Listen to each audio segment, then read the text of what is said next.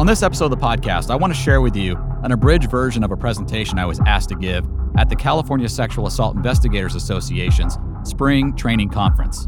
It was held virtually this year, so it all had to be done via Zoom. But we had a great time, and I was able to share a topic that's very near and dear to my heart. I call it Broken Blue, the dangers of untreated PTSD, compassion fatigue, and vicarious trauma in first responders. And if you're not a first responder, don't allow that to hinder you from listening to this podcast. There's something in this presentation for everyone. Let's talk about it. My name's Shane Norwood. I'm a former cop with 20 years of experience. I'm also a PTSD and depression advocate and survivor. On this show, we celebrate the order and chaos in all of our lives.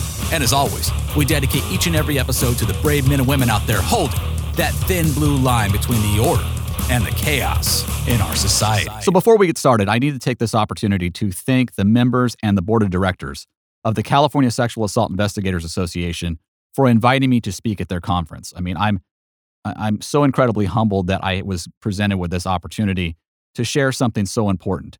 My personal story of dealing with PTSD and the aftermath of not dealing with it in a timely manner, it cost me a great deal.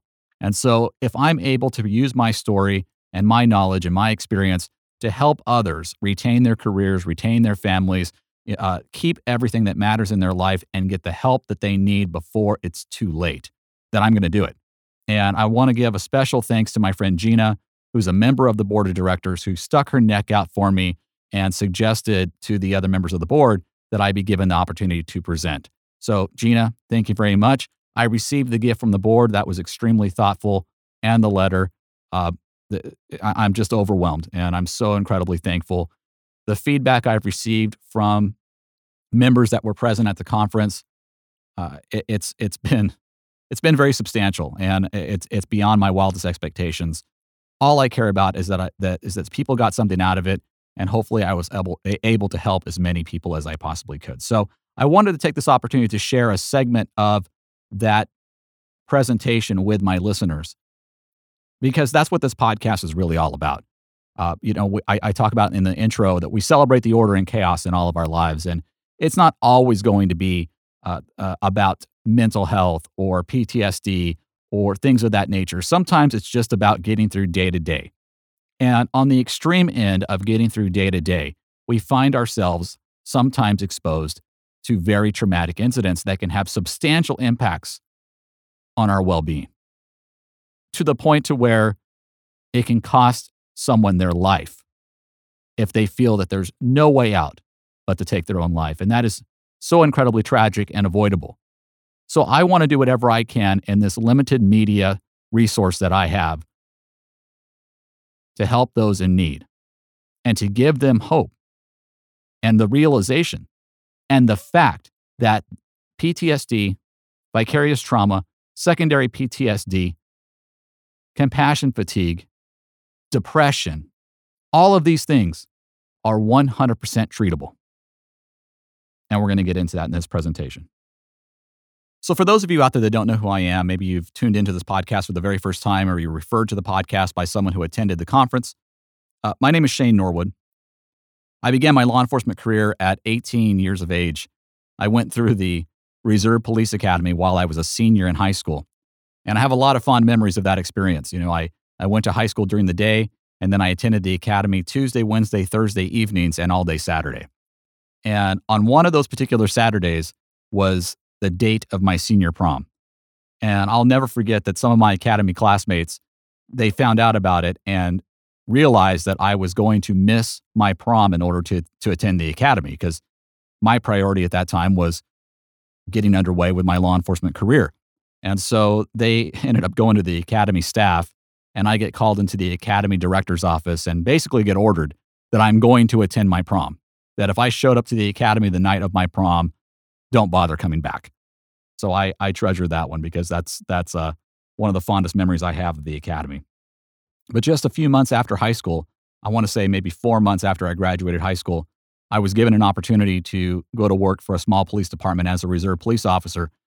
So I was literally 5'11", 147 pounds soaking wet, 18 years old, incredibly immature, wearing a badge, a gun, a uniform, and a patrol car. I look back on it now and it's absolutely crazy, but it's something that I'm really proud of. I ended up getting hired full-time. I spent 20 years as a full-time police officer. I worked patrol. I worked K-9. I was a member of the SWAT team. I worked a wide variety of different investigations from frauds to embezzlement.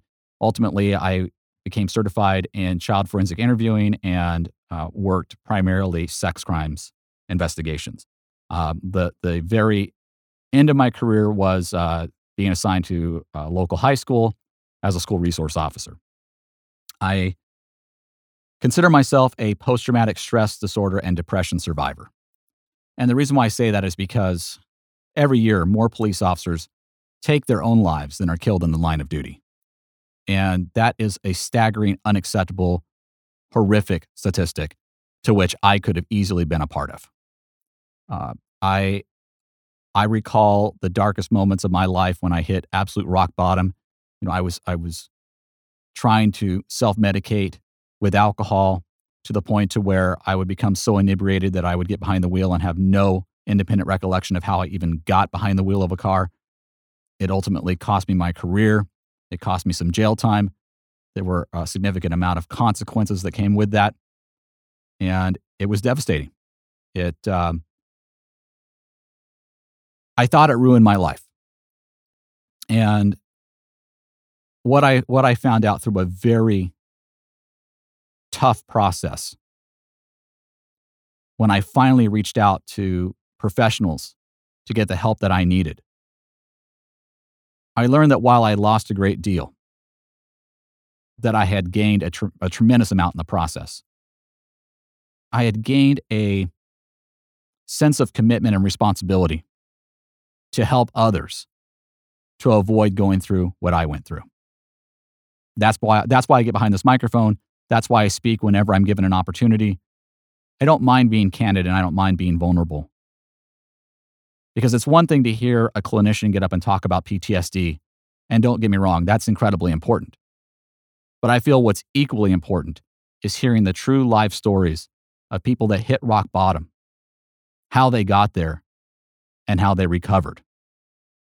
And I stand before you today being a survivor, having recovered. It doesn't mean that every day is easy. Believe me, I have hard days. But I have the resources in place now to be able to deal with those hard times in a way that's healthy, that's productive, that propels me forward to my goals and ambitions and gives me a new mission and new purpose in life. So for that, I'm incredibly thankful. I obviously host this podcast. This podcast it started off as me just sharing my personal story. And if you haven't heard it yet, I would encourage you after this episode to go back to episode 1.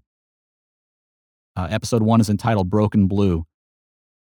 It is the title of the book that I'm writing. It's my own personal story. And that podcast was literally me in my walk-in closet behind a microphone, just telling my story in the most candid, vulnerable way that I possibly could. It was therapeutic for me. It was actually part of my therapy. Sometimes therapists will encourage you to journal. I've always been a sound guy, a media guy. I love electronics. I love recording. So I decided that I was going to put my story out there in a podcast form for anybody to hear at any time on demand. Not caring what people may think or how they may judge. And while I'm obviously not proud of so many of the things that I did when I was at the worst state of my life, I think it would be highly irresponsible and selfish of me to not share those things with others so that they can recognize warning signs in their own lives, red flags in their own lives, and intervene before it gets to the point that my life did before I finally reached out for help. And so that was the goal behind the podcast. And like I said, I'm not going to go into a lot of detail about my story in this particular presentation. I did do that when I presented for the California Sexual Assault Investigator Association, but for purposes of this podcast, when the full story is available in another episode, I would just defer you to that. So please take a listen to that when you get a chance. And this is going to be an abbreviated version of the course. that I gave to the California Sexual Assault Investigators Association, but we are going to try to cover some key elements of that. And one of those is we want to define and discuss what post-traumatic stress disorder, secondary PTSD, which most people have never heard of, vicarious trauma, and compassion fatigue. What are they? And how does one come to suffer from them? I want to discuss some behaviors related to those conditions.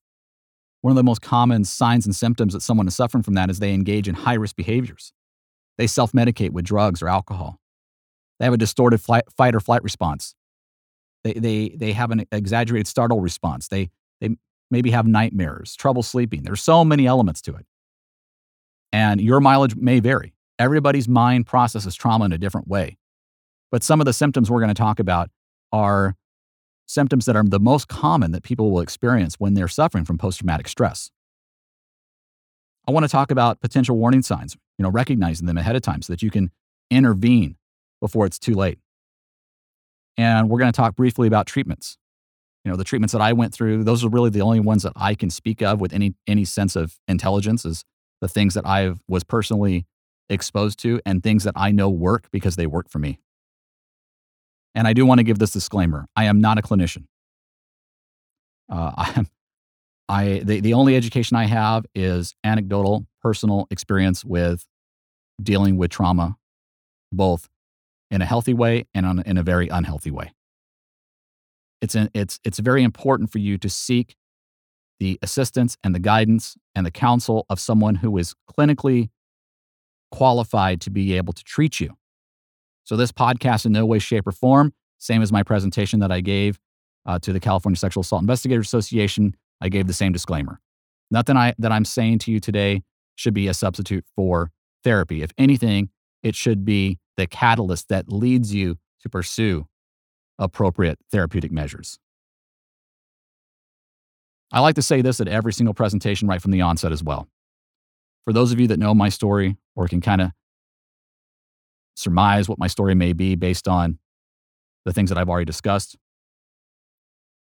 I don't blame post-traumatic stress disorder for any bad decisions I made in my life, for the consequences of those bad decisions, for losing my career, for my legal problems, for the damage that I did to friendships, to relationships. I don't blame PTSD for that. Now, were the symptoms of PTSD a cause of a lot of those behaviors? Sure, absolutely they were. But at the end of the day, I am responsible for my own behavior. I am responsible for seeking treatment when it's necessary. I'm responsible for knowing myself well enough to know when something's wrong and to take action when action is required. And I did none of those things. And as a result, I paid the price in so many areas of my life. So what I'm trying to do here with this presentation and with everything that I do through this podcast and through the foundations that I'm involved in and any opportunity that I get to speak, my goal is to prevent someone else from going through what I went through, or better said, to prevent someone else from causing themselves to go through the things that I went through. The burden of personal accountability is not eased or excused due to a PTSD or secondary PTSD, vicarious trauma diagnosis, not in any way, shape, or form. You are still responsible for yourself. You are still responsible for your actions. And by blaming PTSD and by blaming vicarious trauma, well, it just kind of goes to show you have a long way to go, if I'm just being honest. I know that when you listen to my story, if you were to go in and listen to the first episode of this podcast and you were to hear all the things that I had to say, you might think that my story is extreme. That it's on the far end of extreme, that none of the things that happened to me could ever happen to you. You would never be that stupid. You would never allow yourself to be put in that position. And that may very well be true. But I couldn't tell you how many times I told myself the same exact things. And yet I continued to progress. And my rock bottom continued to get lower and lower and lower. It was almost like I was in a competition with myself to see how low I could possibly take my life. So don't deceive yourself. Don't ever say, I could never be in that position. You might just prove yourself wrong. And my goal in this presentation is just to provide the very basics of clinical knowledge. Like I said, I am not a clinician. Anything that I'm telling you about post-traumatic stress, you could find for yourself through the DSM-5, through a Google search, through many of the foundations that are out there that provide information that give great insight as to the signs and symptoms of PTSD and other trauma-related conditions. I just want to discuss them briefly so that we know what we're dealing with and we know potential symptoms to be looking out for. And throughout this presentation, all I ask you to do is be mindful and be honest, be self-aware. When you hear something that resonates, it may not be directly the type of thing that you're going through or the feeling that you may be feeling, but there will be certain parallels. I ask you to at least be open with yourself enough to recognize those things and say, yeah, you know what, I can relate to that. It may not be as extreme. It may be significantly more extreme, but that's no factor.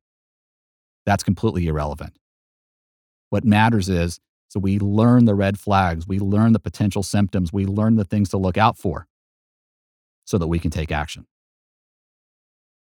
One of the most common myths regarding post-traumatic stress disorder is that one must personally experience trauma in order to develop PTSD. Nothing could be more false. Sure, PTSD could come about based on your personal experiences with trauma, your personal exposure to trauma.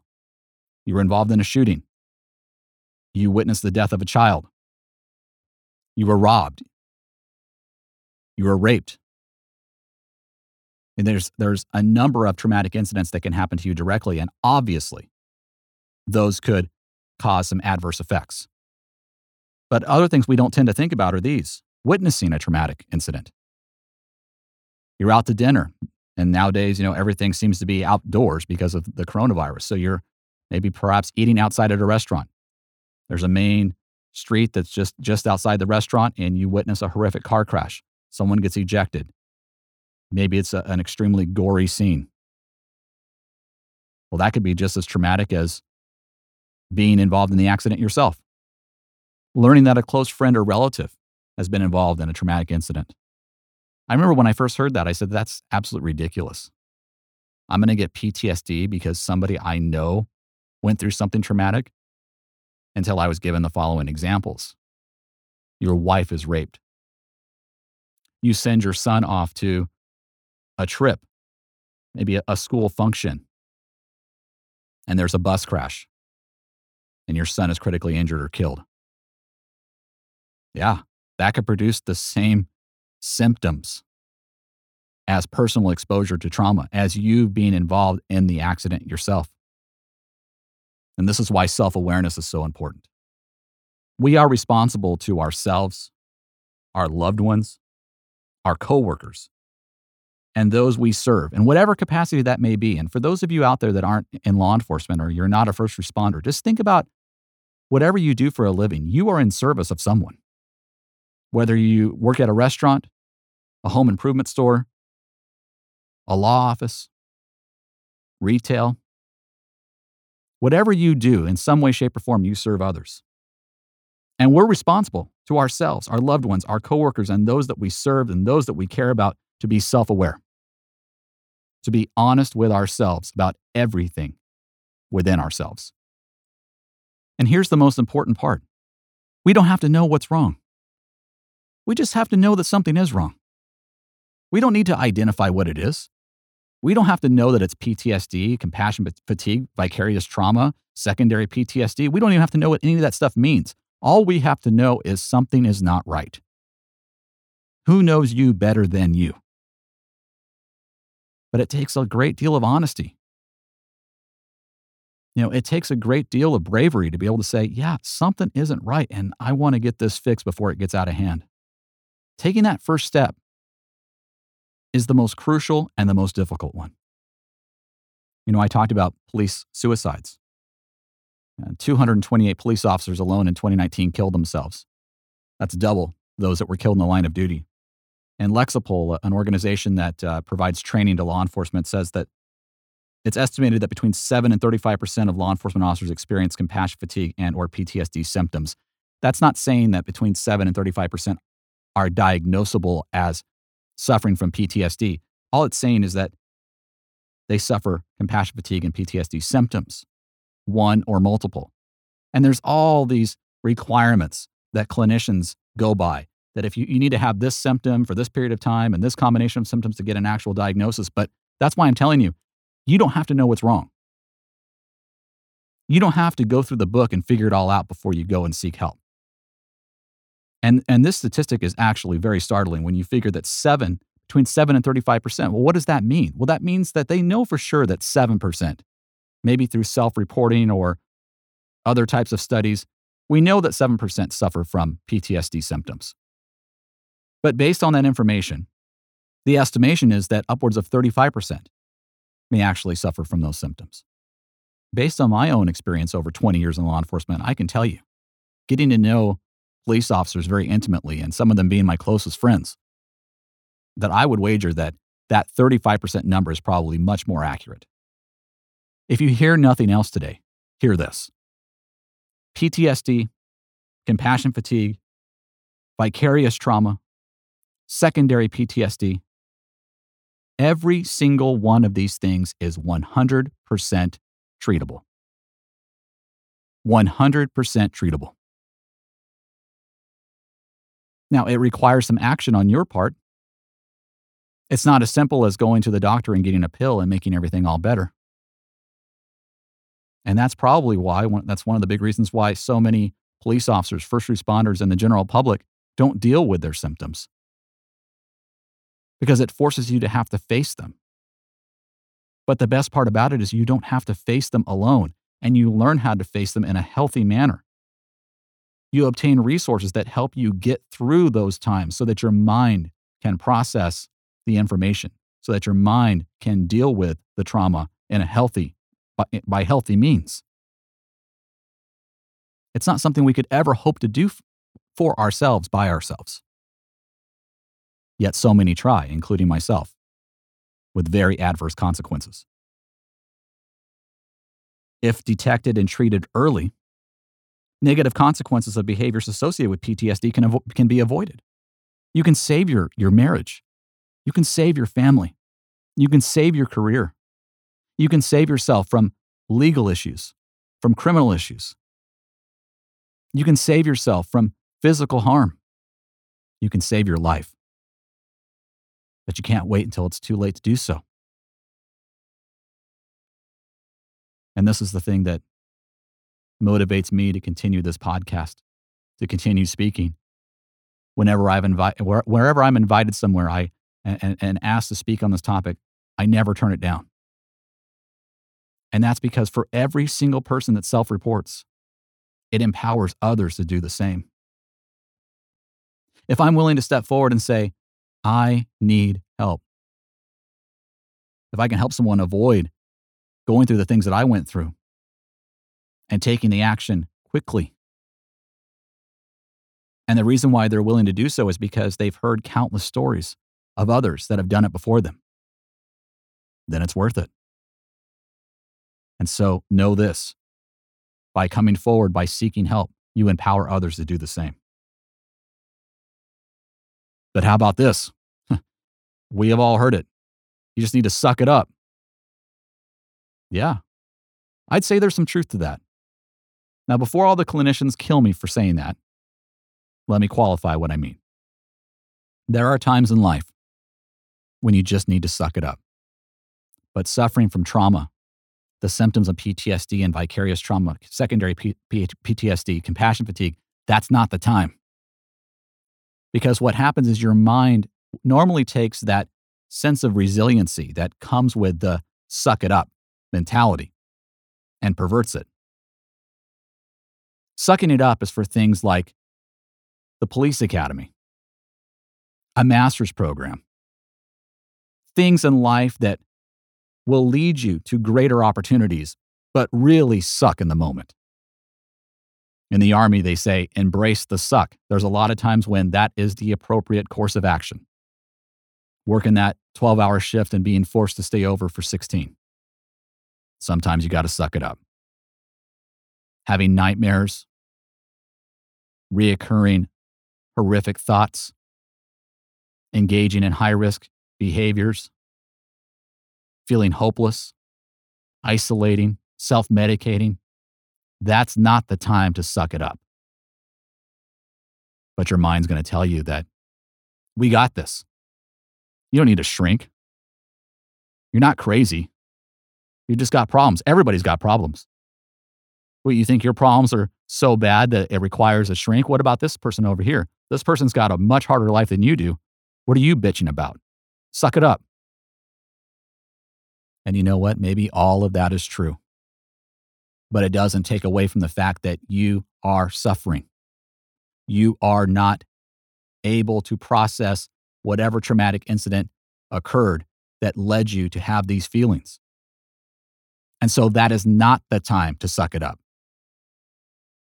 That is the time to seek support from those who are capable of supporting you and leading you through the process so that you can feel better, so that you can process it in a healthy manner, and so you can go on with your life and be productive and be successful. But don't listen to the lie. When your mind perverts resiliency and says you don't need help, your life isn't all that bad. Suck it up and deal with it. I want to talk about some common symptoms of PTSD. I told you I would do this because I want you to be able to just take a listen to these and see if you can relate to them in any way, shape, or form. If you can, it doesn't mean you have PTSD. If you can, it doesn't mean you're crazy. It means you're human. It means that you've been through some stuff in your life that has caused you great pain. It means that you have experienced things in your life that have been traumatic that you just need a little bit of help getting through. And there is no shame in that. The first set of symptoms is the intrusion symptoms. The traumatic event is persistently re-experienced in the following ways. Unwanted, upsetting memories.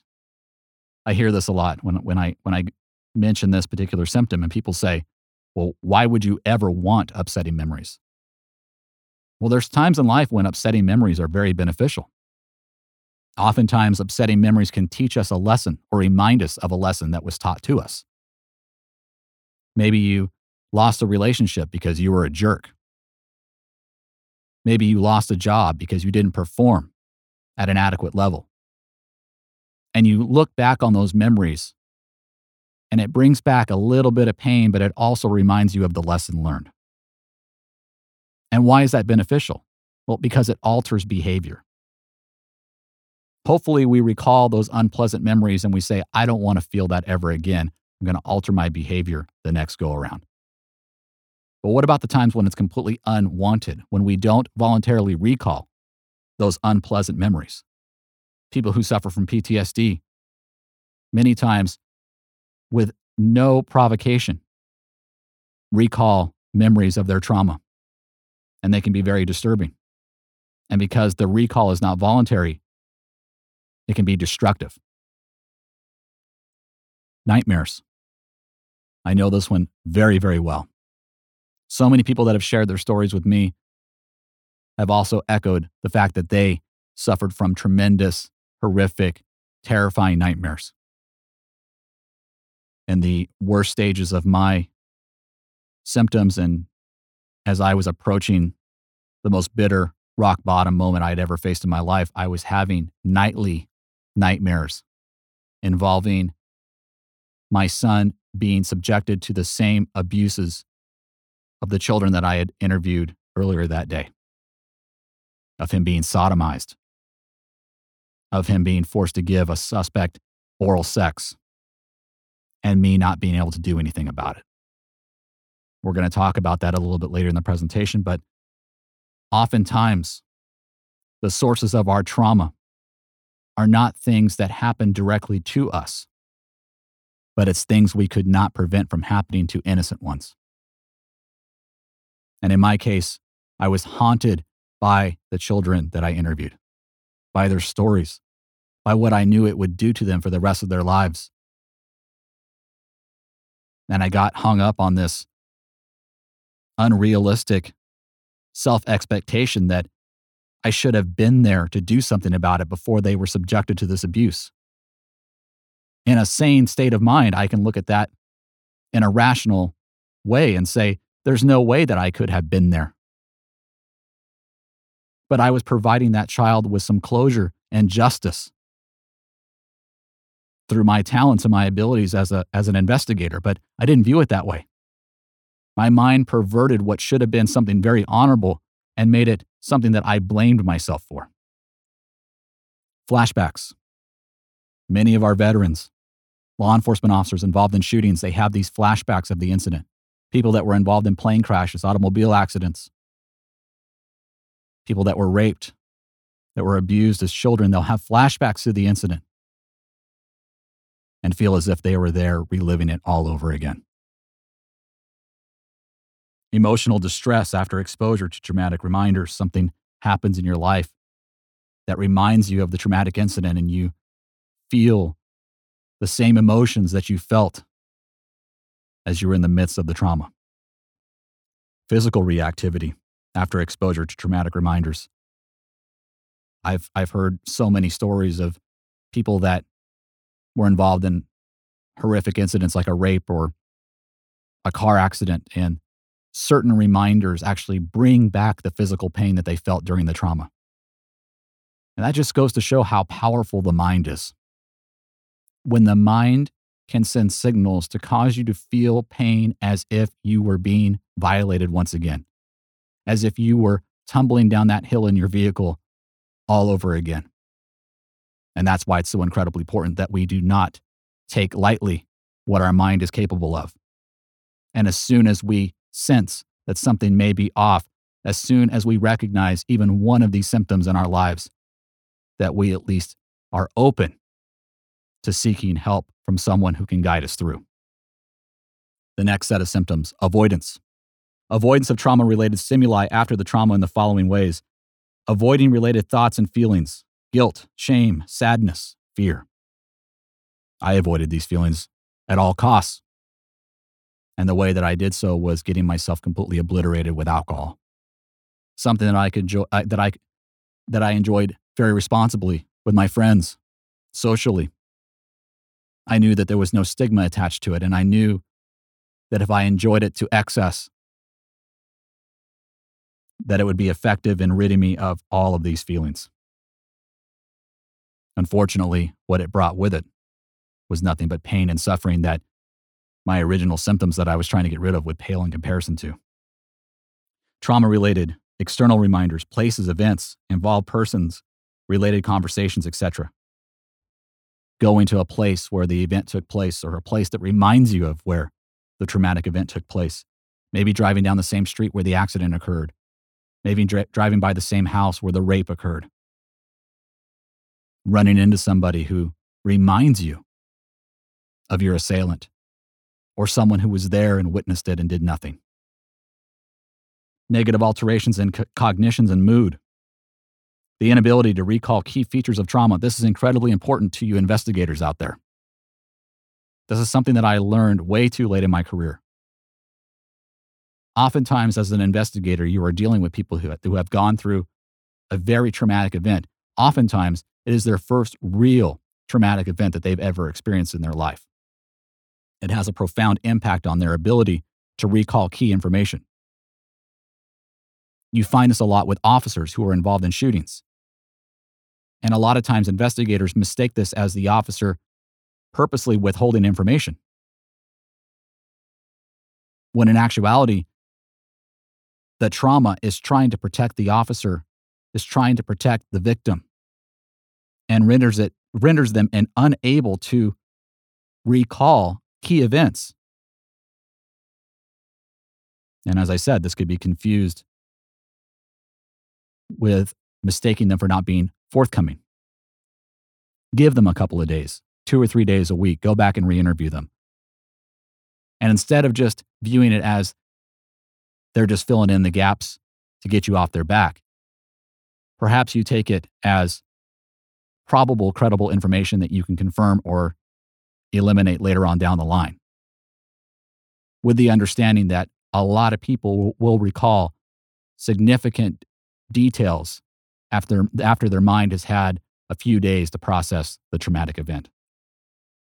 Overly negative thoughts and assumptions about oneself or the world, blaming yourself, hating yourself, thinking you're worthless, thinking everybody in the world is out to get you, that everybody's evil.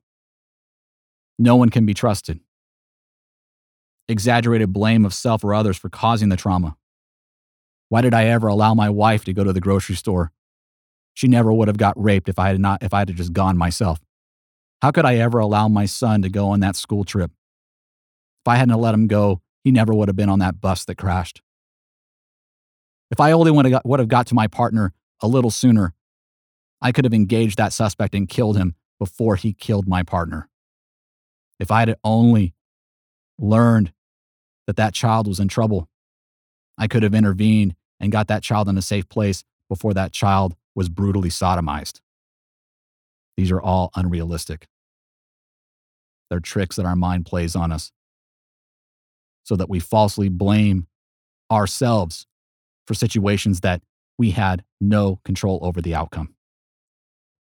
Negative affect, emotional numbing, simply not being able to feel things, not being able to feel emotions that are common, healthy emotions that are vital to our day-to-day lives. Decreased interest in activities. This is a really big one. It's one of the symptoms of depression as well. Things that once gave you joy, things that once gave you happiness and fulfillment, you no longer want to participate in. You no longer have any interest in doing them. The reasons for this can be rooted in self-blame. They could be rooted in emotional numbness where you just simply don't get the pleasure from that activity that you once did. Feeling isolated or purposely isolating. Feeling isolated, that no one wants to hang out with you. No one wants to be around you. Isolating yourself by saying, I'm better off by myself. Handling this alone. I can't be a burden to others. I need to suck this up and take care of it myself. Difficulty experiencing positive affect, happiness, joy, interest, desire for interpersonal affiliation, intimacy. One of the big reasons why friendships and families fall apart. One of the first things that gets attacked when we can't process trauma, or when we don't reach out for help to get us through the traumatic event. We neglect others. Those are the most important to us. Those that would never leave our side, we give them no choice. We make their lives miserable. We don't engage in healthy day-to-day interactions that make families the most wonderful thing that we could ever experience in life, or the intimacy between partners. The next set of symptoms, alterations in arousal and reactivity. Trauma-related arousal or reactivity that began or worsened after the trauma in the following ways. Irritability or aggression. Ties into what we were just saying. No one wants to be around you because you're just an asshole. Everything irritates you. Everything aggravates you. Maybe you were that guy or that girl that was the life of the party, the class clown, the one that everybody liked to be around. Well, it's even worse for you then. Because when you make this drastic change and start showing irritability and aggression and agitation, people really notice. And it drives people away, which further isolates you. Risky or destructive behavior, DUI, excessive drinking, gambling, multiple sex partners, unprotected sex, hypervigilance, constantly thinking someone's going to be jumping out of a corner to attack you, always looking over your shoulder, not in the healthy way where you're aware of your surroundings, but hypervigilant, paranoid, heightened startle reaction. You see this a lot with our veterans and with our law enforcement officers that were involved in combat or shootings. Even the slightest noise could cause this heightened startle reaction. Difficulty concentrating. I know that I really struggled with this. I could not focus. I could not get through the day. I could not do simple tasks that required even the minimal amount of concentration, let alone advanced tasks. and difficulty sleeping. And that could be falling asleep, staying asleep, nightmares, troubling thoughts, racing thoughts. That was a huge one for me. My mind would not shut down. And as a result, I could not go to sleep, no matter how bad I wanted to, no matter how exhausted I was. So how did I fix it? I drank myself to sleep, and it worked. But there were much healthier ways that I could have got help. But hey, got to suck it up and figure it out, right? Vicarious trauma, secondary PTSD, compassion fatigue. They all tend to be interwoven. Some symptoms are specific to vicarious trauma, and they are experiencing lingering feelings of anger, rage, and sadness about the patient or victim's victimization. You're obsessed. You put yourself in their shoes. You want revenge, justice, and not the healthy kind, the kind that you obsess about, the kind that you can never stop thinking about. Becoming overly involved emotionally with a patient or victim, getting a little too close for comfort, bordering on inappropriate, sympathizing with them so much that it compromises your professional duty, experiencing bystander guilt, shame, feelings of self-doubt. We talked about this. The officer who didn't get there in time to save his partner, the parent who gave permission for their child to go on a trip only to have them be killed in an accident. And along with this is survivor's guilt. Why did my son have to die? Why did my wife have to die? I would have gladly given my life to save theirs. Being preoccupied with thoughts of patients and victims outside of the work situation. Can't leave it at work. Can't leave it in the locker room. Take it home. What does that do? It impacts your family. It impacts your personal relationships. All you do is think about work. All you do is think about your victims, your patients. Work-life balance is completely out the window. Over-identification with a patient. Maybe you went through something similar. Maybe your victim was a victim of domestic violence, just like you were. Maybe the circumstances were eerily similar. We over-identify, and we lose our professional edge. Loss of hope, pessimism, cynicism. We hate our department. We hate the hospital we work for. We hate the law office we work for. We hate men. We hate women. We vow to never be involved in another relationship again. We maybe express racism. And these are just very real emotions, as taboo as they may be to talk about. But when you're angry, when you're overly involved, when you're obsessed, it can bring out the very worst in us. Distancing, numbing, detachment, cutting patients or victims off, staying busy with tasks that are not relevant to your main duty. Finding something else to do so you don't have to deal with the thing that brings you so much pain.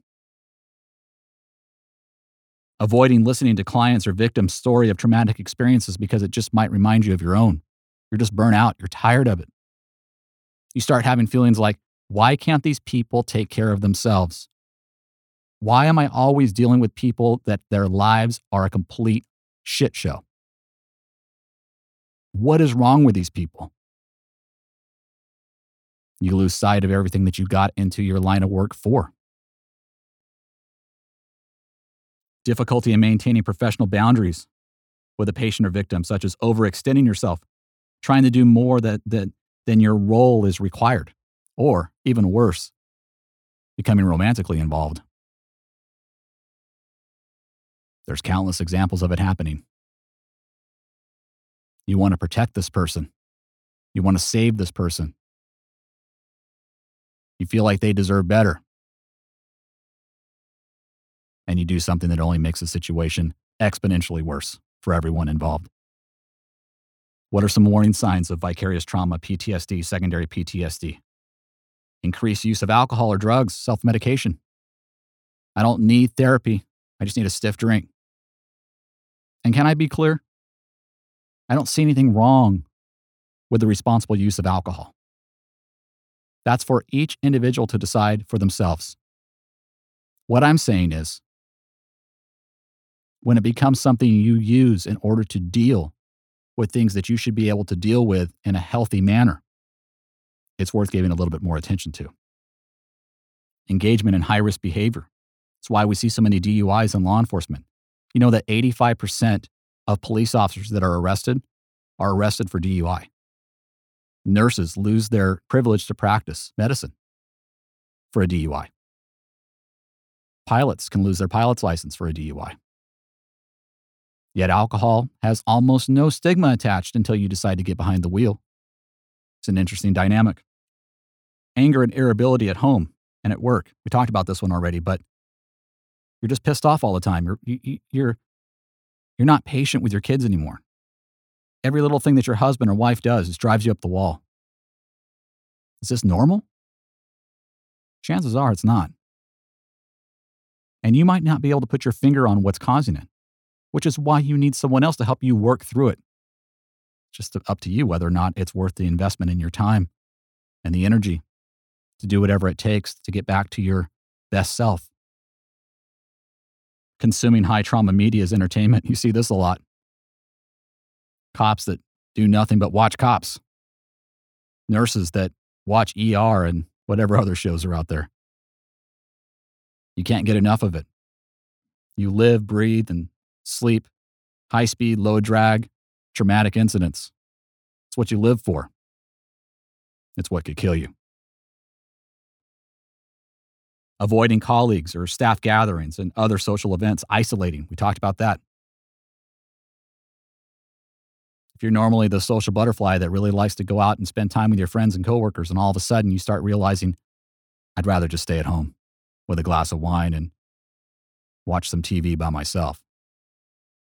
Not saying that that's not healthy every once in a while, but when it becomes the norm, then we go back to our need for self-examination and honesty. Why are we really doing what we're doing?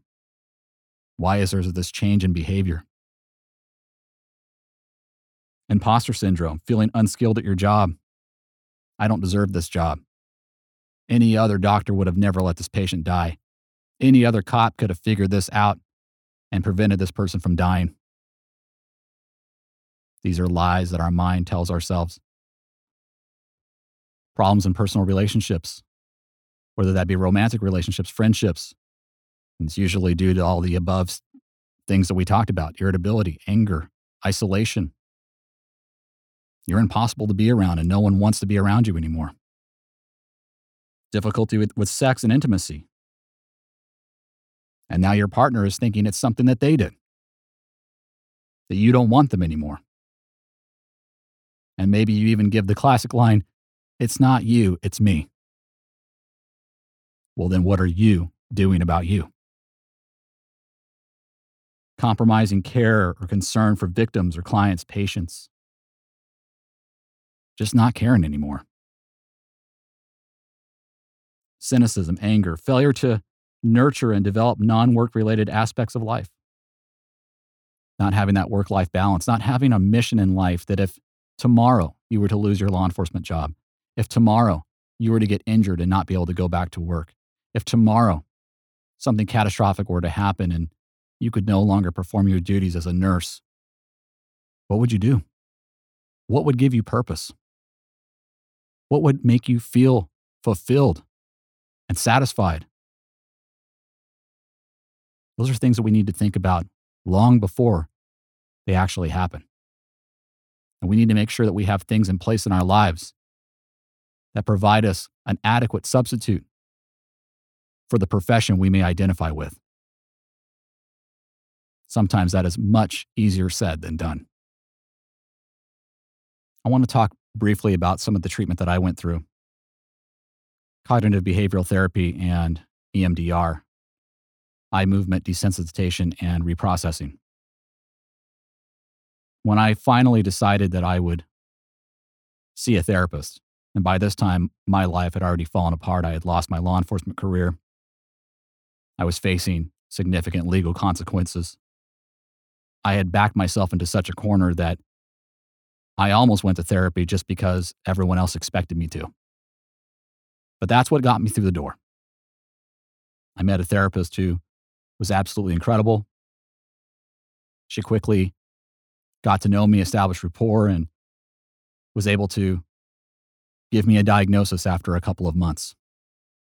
I was diagnosed with the most severe case of PTSD in the books, as well as depression and alcohol use disorder. She was very honest with me. You got a long way to go. It's up to you. I can treat you. We can get you through this, and you can be better than who you were before, but you got to do the work. Roger that. So we got to work. After about a year of cognitive behavioral therapy, like I said, it's a marathon, not a sprint. But after about a year, my therapist felt that I was finally ready to undergo EMDR. And the reason why it took so long is because EMDR many times can bring back the traumatic memories, and you can suffer a lot of the same symptoms as you once experienced, sometimes to an even more severe level. That's why it's so incredibly important that through cognitive behavioral therapy, you're given and mastered the resources that you need to be able to work through those tough times as your mind processes the trauma. Now, I'll be honest with you. When she first explained to me what EMDR was, I thought it was a bunch of bullshit. That's the common response when you hear that they're going to replicate REM sleep and stimulation to cause your mind to process trauma that it can't process on its own. Well, it sounds like a bunch of BS. But I was already at a point in my life where I had come so far that I was willing to try anything with an open mind. And so I did. And it changed my life. It saved my life. The only real negative that I took away from EMDR was a temporary feeling of regret that I hadn't done it sooner, because had I would have been able to return back to my law enforcement career a much better cop than I was prior. But that wasn't an option. And fortunately, I had her support, and I had her in my ear telling me, you don't have control over what's already behind you. Take this to be a better person going forward, and use all of these negatives in life and all the consequences of untreated PTSD to help others. That can be your new mission, and that is the mission I've undertaken. I hope this presentation has been eye-opening, encouraging. Maybe you learned something from it, and maybe you will take just one thing that you've heard and it may drive you to action. Maybe you'll share it with somebody that you think may benefit from hearing it. And I just want to leave you with these final thoughts that you and you alone are responsible for recognizing the warning signs and symptoms of post-traumatic stress. No matter if that's a result of PTSD or just symptoms thereof, secondary PTSD, vicarious trauma, etc. You, and only you, are responsible for recognizing those warning signs. You don't have to be directly exposed to trauma to suffer from the impacts of traumatic stress. Unrelenting self-examination and honesty is the key to taking this for the first steps to getting treatment and to ensuring that you are successful in treatment. Because the temptation will be, after about a month or two of treatment, that I don't need to go back. I'm good now. Thank you, therapist, but I appreciate everything you've done for me, but I'm good.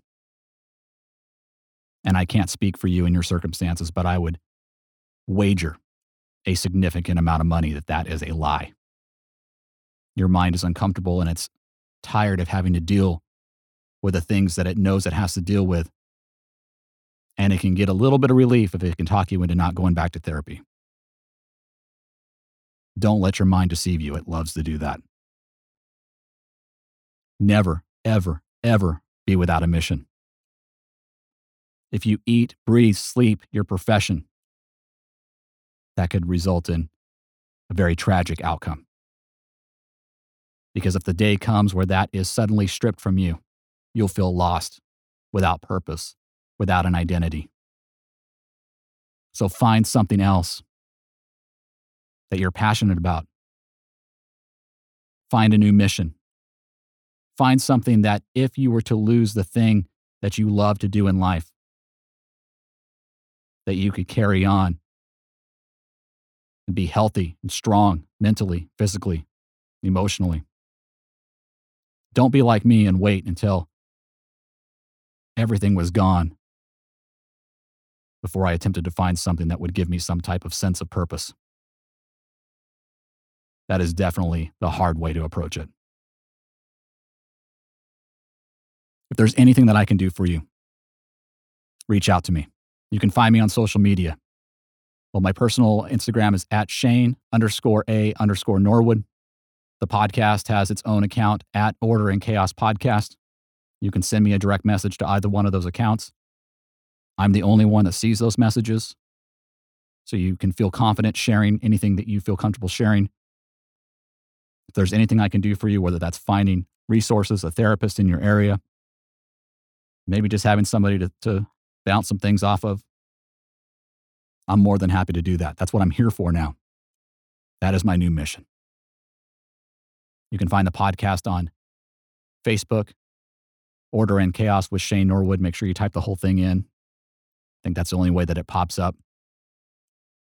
And if you have not already subscribed to the podcast through whatever service that you utilize on Apple Podcasts, it's really easy. You just hit that subscribe button. You'll never miss an episode. You can do the same on Spotify by hitting follow. I believe there's also a way to do it on iHeartRadio and many other podcast platforms.